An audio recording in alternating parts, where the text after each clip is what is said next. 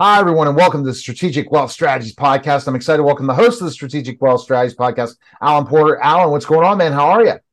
Good. How you doing? Fantastic. We have an amazing guest, don't we, Alan? We have an absolutely amazing guest. He has taught me so much in the last couple of years about what's going on in our financial world. People need to listen to Tom. And anytime you see anything about Tom Gober, read it because it's very enlightening. All right, we're so excited to have you on, Tom. And Alan has a lot of great questions. So go ahead, Alan.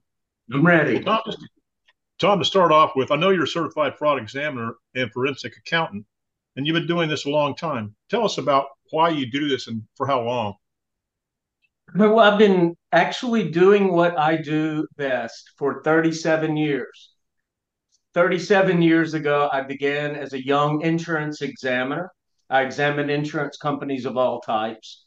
I became accredited and then certified and became the state examiner in charge. So it was my job to examine all of the insurance companies in our state, many in other states that did business in our state.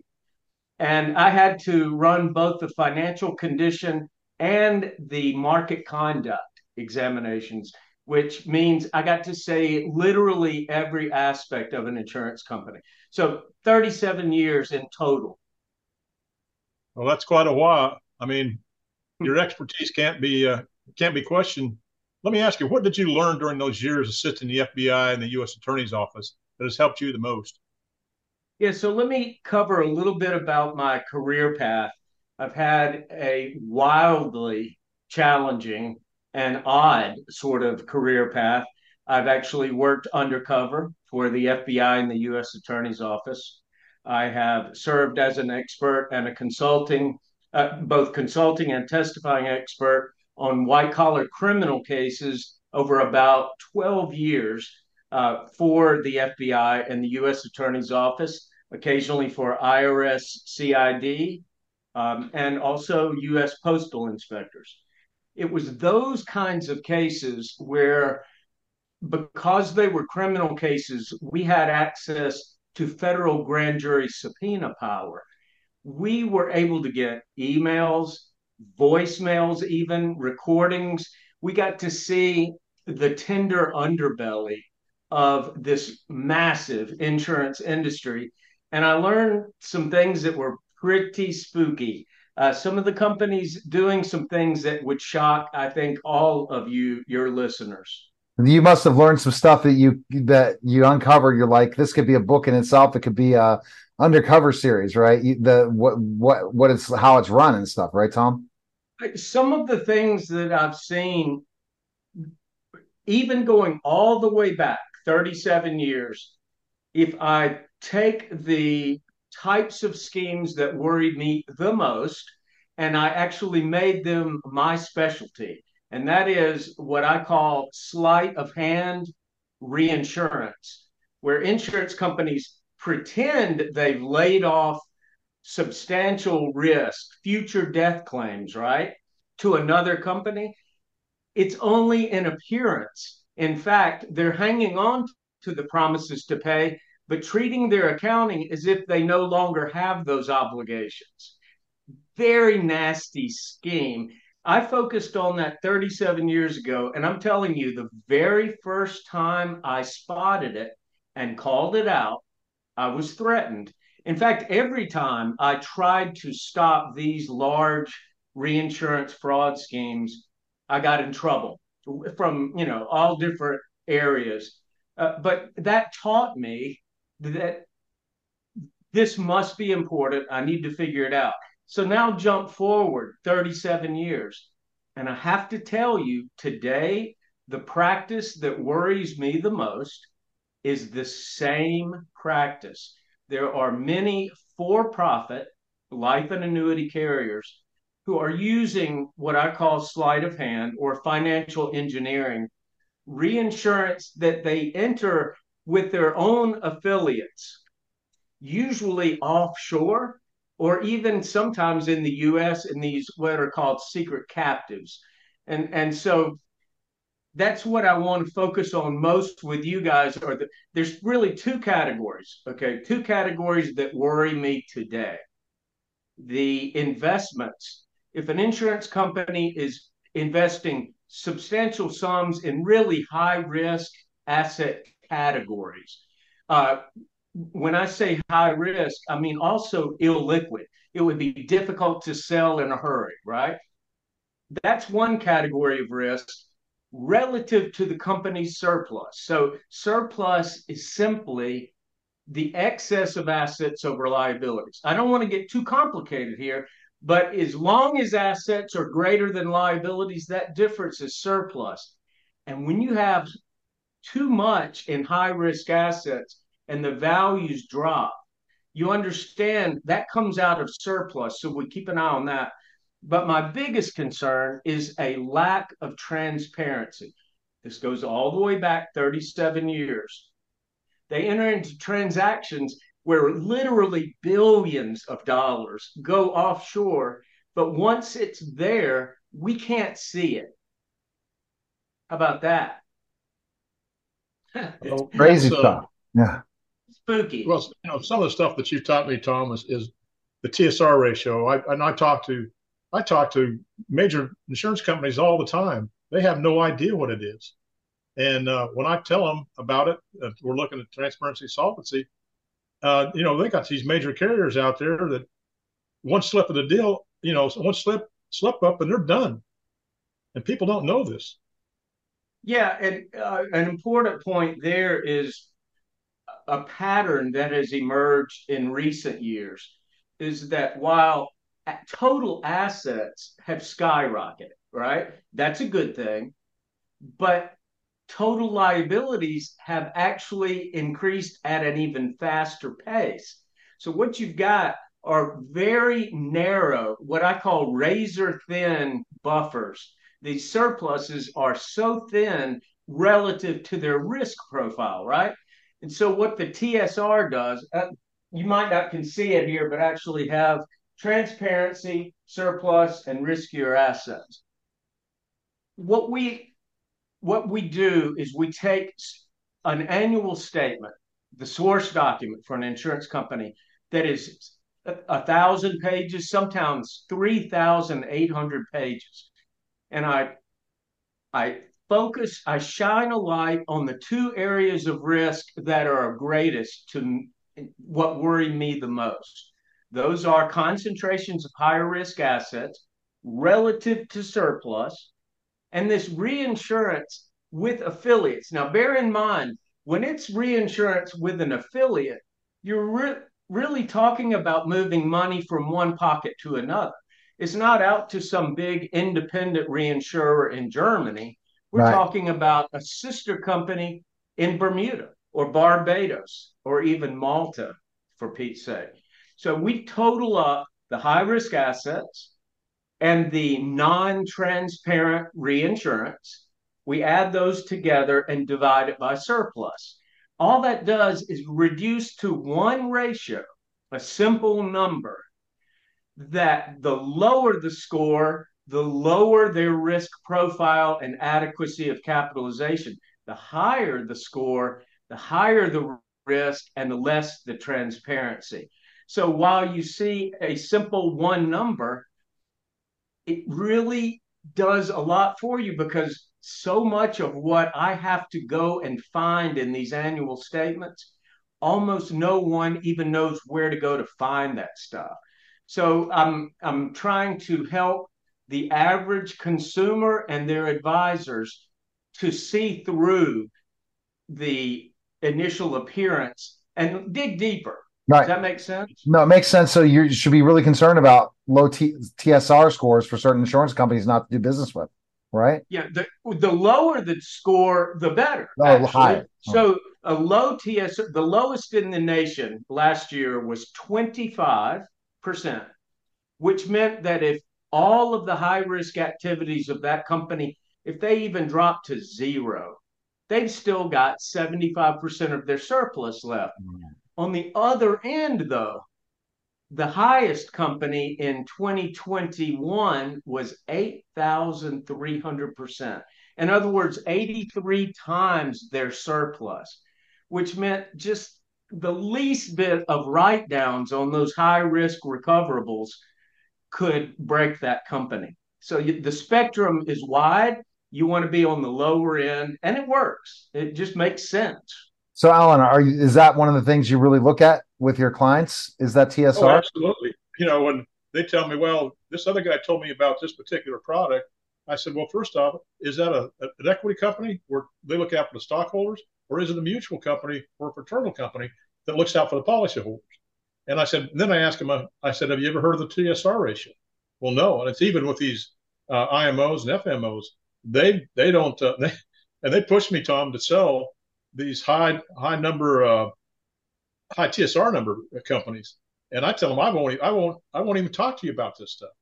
Well, And so I Alan, sell the TSR for I'm them. proud. I'm proud of you for that. For real, the largest percentage of advisors, insurance agents, and advisors and fiduciaries look at the ratings like AM Best or Right. Standard and Poor's. They have an A rating, so they're awesome, and that's as far as they look. And just recently, this is really important.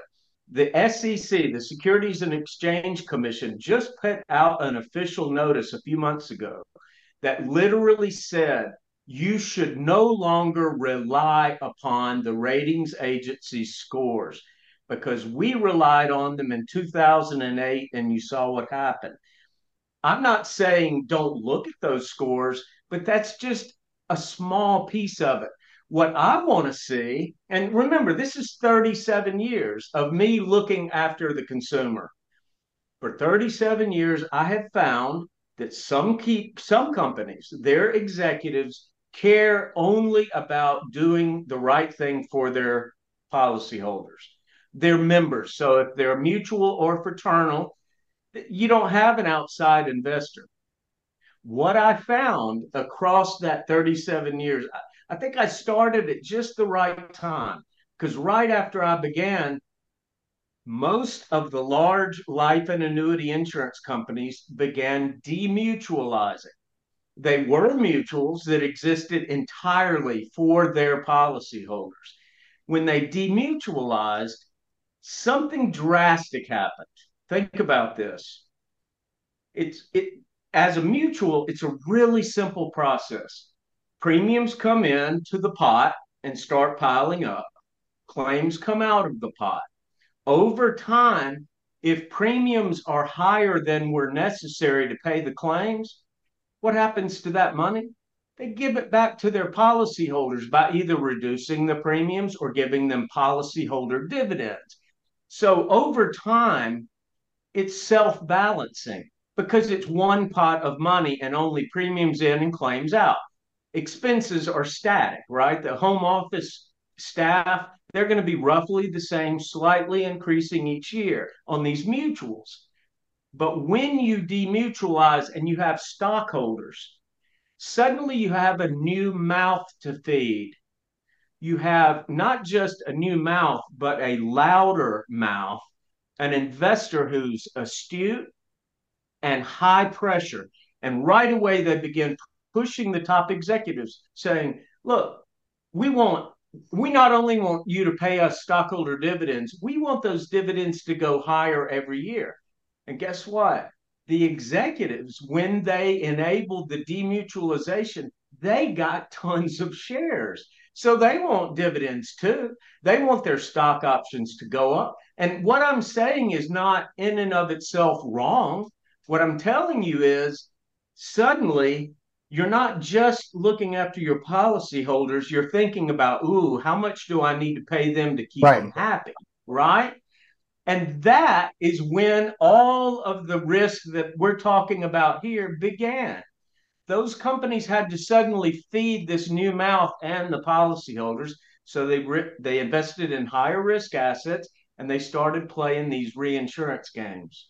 Does that So make I'm sense? going to jump and then I'll let Alan talk about this. How do insurance companies make money? If they are a mutual, they're not really making money. They are accumulating premiums, paying claims, and self balancing by either returning extra money to the policyholders Or if they're short on premiums in a given year, they have to go to those policyholders and say, look, we didn't charge you enough. We've got to go up on the rates. But those policyholders understand why. They know why the rates are going up because it's only for their own claims. It's not that a bunch of money's going to some outside investor.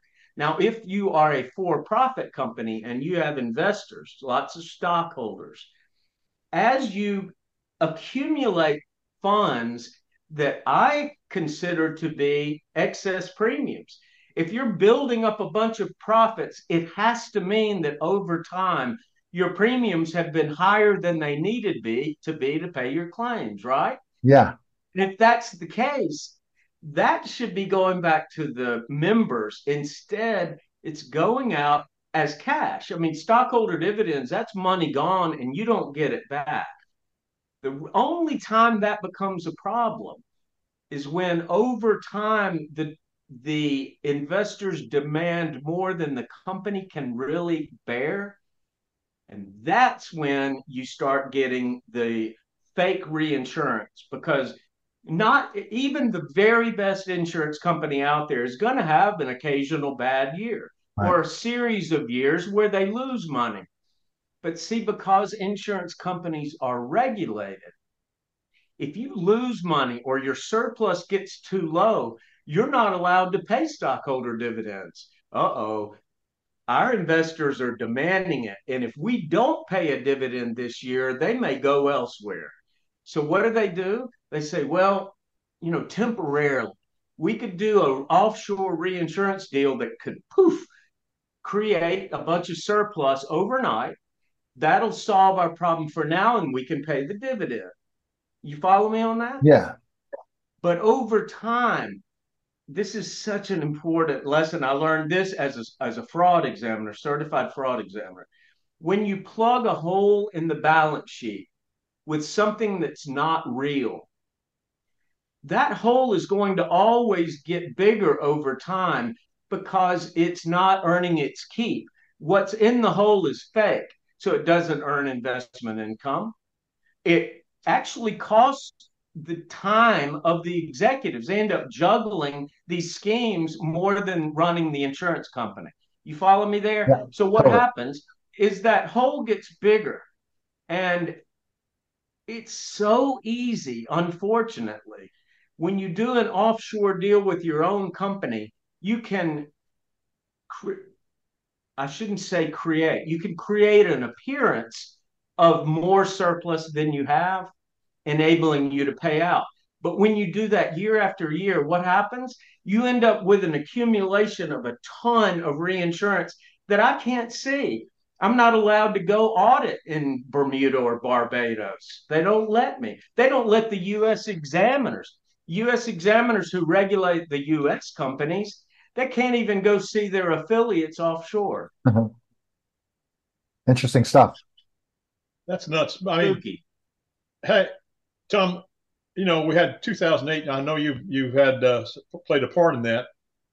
What do you think's going on today as compared to 2008? Okay. It is well documented, and the NAIC, the National Association of Insurance Commissioners, is attempting to get their arms around the issues of high risk assets, right? They talk about private equity groups have recently joined the industry. They've purchased some of the big life and annuity carriers. And private equity is not accustomed to regulation. By law, if you stick to the rules, you don't have to answer to regulators as a private equity group. You're supposed to be gambling with your own money.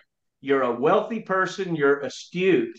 So, but when they reached out and started buying life and annuity carriers, suddenly they're they're trying to continue this high risk activity, even though the regulators are worried about it. So, on the asset side, Alan, you do have higher risk assets going up, but that is publicly known and understood. And I believe people began to see that as we approached 2008. They heard about more residential mortgage backs, commercial mortgage backs, right? But on the other side of the balance sheet, almost no one understands about this reinsurance. That's why whenever I get a chance to talk about it, let me just say this. Suppose you had a mortgage with a bank for $300,000, and you didn't have a lot of extra money. You may had a decent income, but really couldn't afford to borrow anymore. Suppose you went to the bank and said, "Oh, I no longer owe that 300,000 mortgage. I've transferred that to someone else who's on the hook now." That's what reinsurance is. "Oh, I don't have those death claims to pay now. My reinsurer has it." But what if your child is an infant, let's say 18 months old, and you don't tell the bank that the person that's now on the hook is your 18-month-old son who has no money, right? If that son is in Barbados, there's no way of finding out how much money he's got. You see what I'm saying? What I'm trying to say is that lack of transparency is my greatest fear. And by statutes, the laws in all 50 states and Washington, D.C. require transparency. So these transactions offshore, in my professional opinion, are not compliant with the statutes. It's pretty harsh Well, stuff, but it's true. I tell you, Tom, I think this ought to be part of continuing education for people. I really do, but it will never go because they got it's just like the lobbying efforts of Wall Street with the Congress. But it's information that I've taken to heart, and I show my clients, and they thank me for it because nobody's ever told them about it. What's it? I don't want us to run too long. How are we doing time wise, We're guys? doing great so far, so let's keep going. This is such a great show, Alan. Let's go till you're finished with your questions, Alan. All No right. problem. All right, excellent. I just want to make sure. So recently, I'm feeling so much better about getting the word out because recently I've provided both oral and written testimony to several really important federal regulatory groups. I gave testimony to the United States Senate Banking Committee, their chief counsel, who reports directly to the chair, Senator Sherrod Brown. I presented about these very issues to the Senate Banking Committee. Just a couple of months ago, I went to Washington, D.C., and provided oral and written testimony to the Department of Labor. The Department of Labor, who regulates pensions, 401ks, all of those things that fall under ERISA. I presented on these same issues to the Department of Labor. And I'm telling you that both groups listened carefully, took copious notes, and asked great questions. And to me, that says people are starting to wake up. Totally. Wow. Good stuff. Alan, continue. I know you have some more questions. Well, the what Tom is talking about, it should be taught. I mean, it's like I talk to people about the effective interest cost. They don't know what it is. I said, this is not rocket science. This stuff ought to be taught in high school, but it's not. And people can sell insurance and stocks and bonds and all this. They need to know about the TSR ratio for these companies. I mean, it's vitally important because people are getting a retirement and all of a sudden their carrier goes under. What are we going to do? Live off Social Security? So does that happen, Alan and Tom, that carriers go under? It happens more often than we hear about because when an insurance company gets in trouble, remember now, insurance is totally regulated at the state level. Each Yep. state has their own insurance commissioner. In my professional opinion, that is a weakness. You've got 51 jurisdictions trying to govern. But the issue there is how can you expect a small, understaffed, underpaid state regulatory group to regulate such an immense, very sophisticated financial services industry, right? That has now gone global. Virtually all of the companies I'm talking about have at least one presence offshore or in Germany or in Switzerland, right? So how do these little state regulatory groups keep up with it? We I'm can't. not faulting them.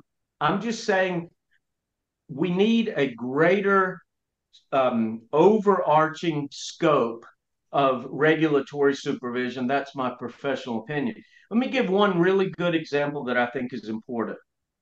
Remember, I used to be an examiner 37 years ago. As the examiner in charge, I knew that by law, if an insurance company is not the only company, and almost always now they're part of a big group of companies, they may have 45 pages of subsidiaries and affiliates all over the world. The NAIC says if you have more than one insurer in the group, you must do what they call a coordinated examination to examine all of those insurers simultaneously. Why? The oldest trick in the book. As a certified fraud examiner, I learned of one company, all they did was sell grain, and they kept it in grain silos. And they pulled off one of the biggest frauds. Before the auditors arrived, they would make sure the silo they were going to audit was full. And then before they went to audit the next silo, they would move the same grain to the other silo. And they did that over and over. So you have to audit all of the companies at the same time. And that's an old audit fundamental under both GAAP and SAP, right? So what happens?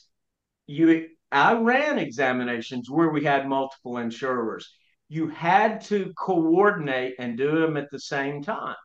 Well, I found out they are doing that in the US for the US companies.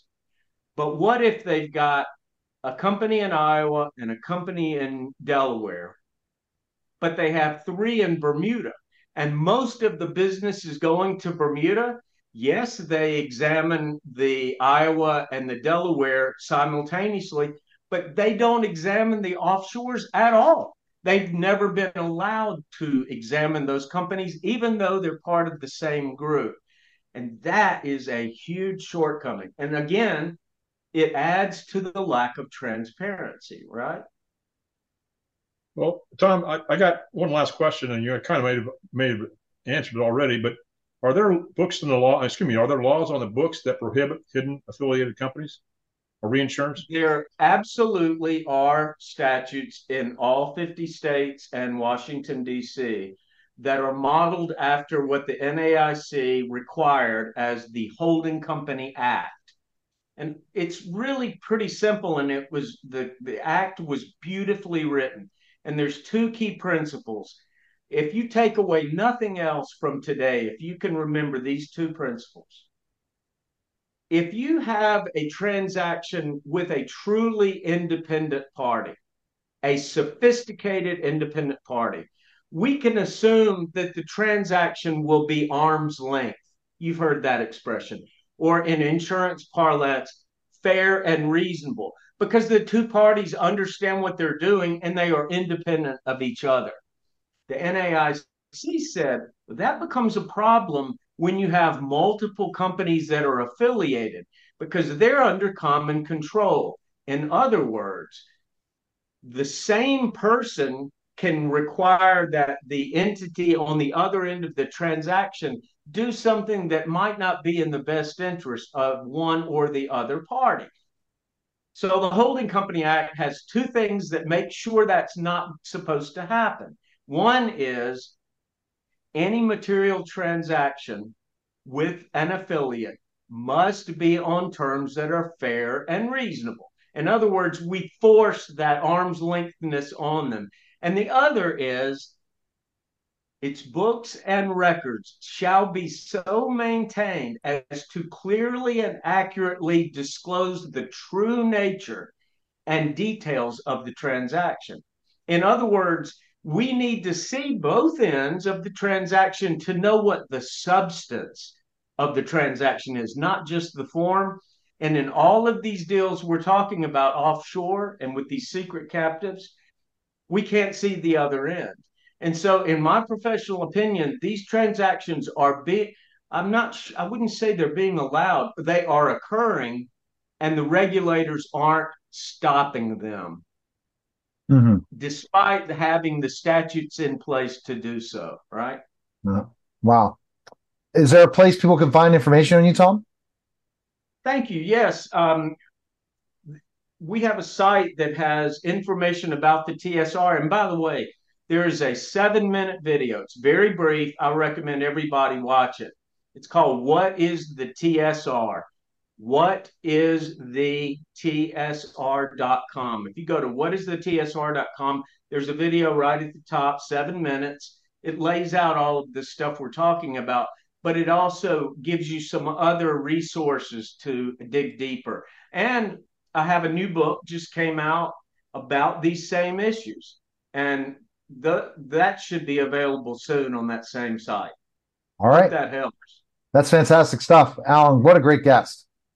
Oh, absolutely. But if anybody's out there, just like what Tom said, go to that site. But if they want to know about a particular company, contact me at 910-551-1046 or my strategic wealth, the number 0 @gmail.com. I have the TSR ratios for all of these companies, and I'll gladly get it forwarded to them. And if you don't, you'll reach out to me and I'll get it to you as soon as I can. You're right. But Alan, it's so important because you don't want that insurance company to fail or not show the best practices. Find the right ones that have the best TSRs. Let me say one last thing, because this is really important. What I am saying sounds pretty spooky, but I testify as an expert. My integrity, my truthfulness in testimony is everything. So I want to make sure everyone understands I'm not creating numbers. I am literally extracting the company's own numbers from their sworn annual statements. So all of these analyses we do are using the company's own sworn data. Okay. All right. To be sure that people know that I'm just talking the truth, you know? All right. Well, that's awesome. Great stuff, Alan. Appreciate it. Again, thank you, Tom. And that was the Strategic Wealth Strategies podcast, guys. Take care.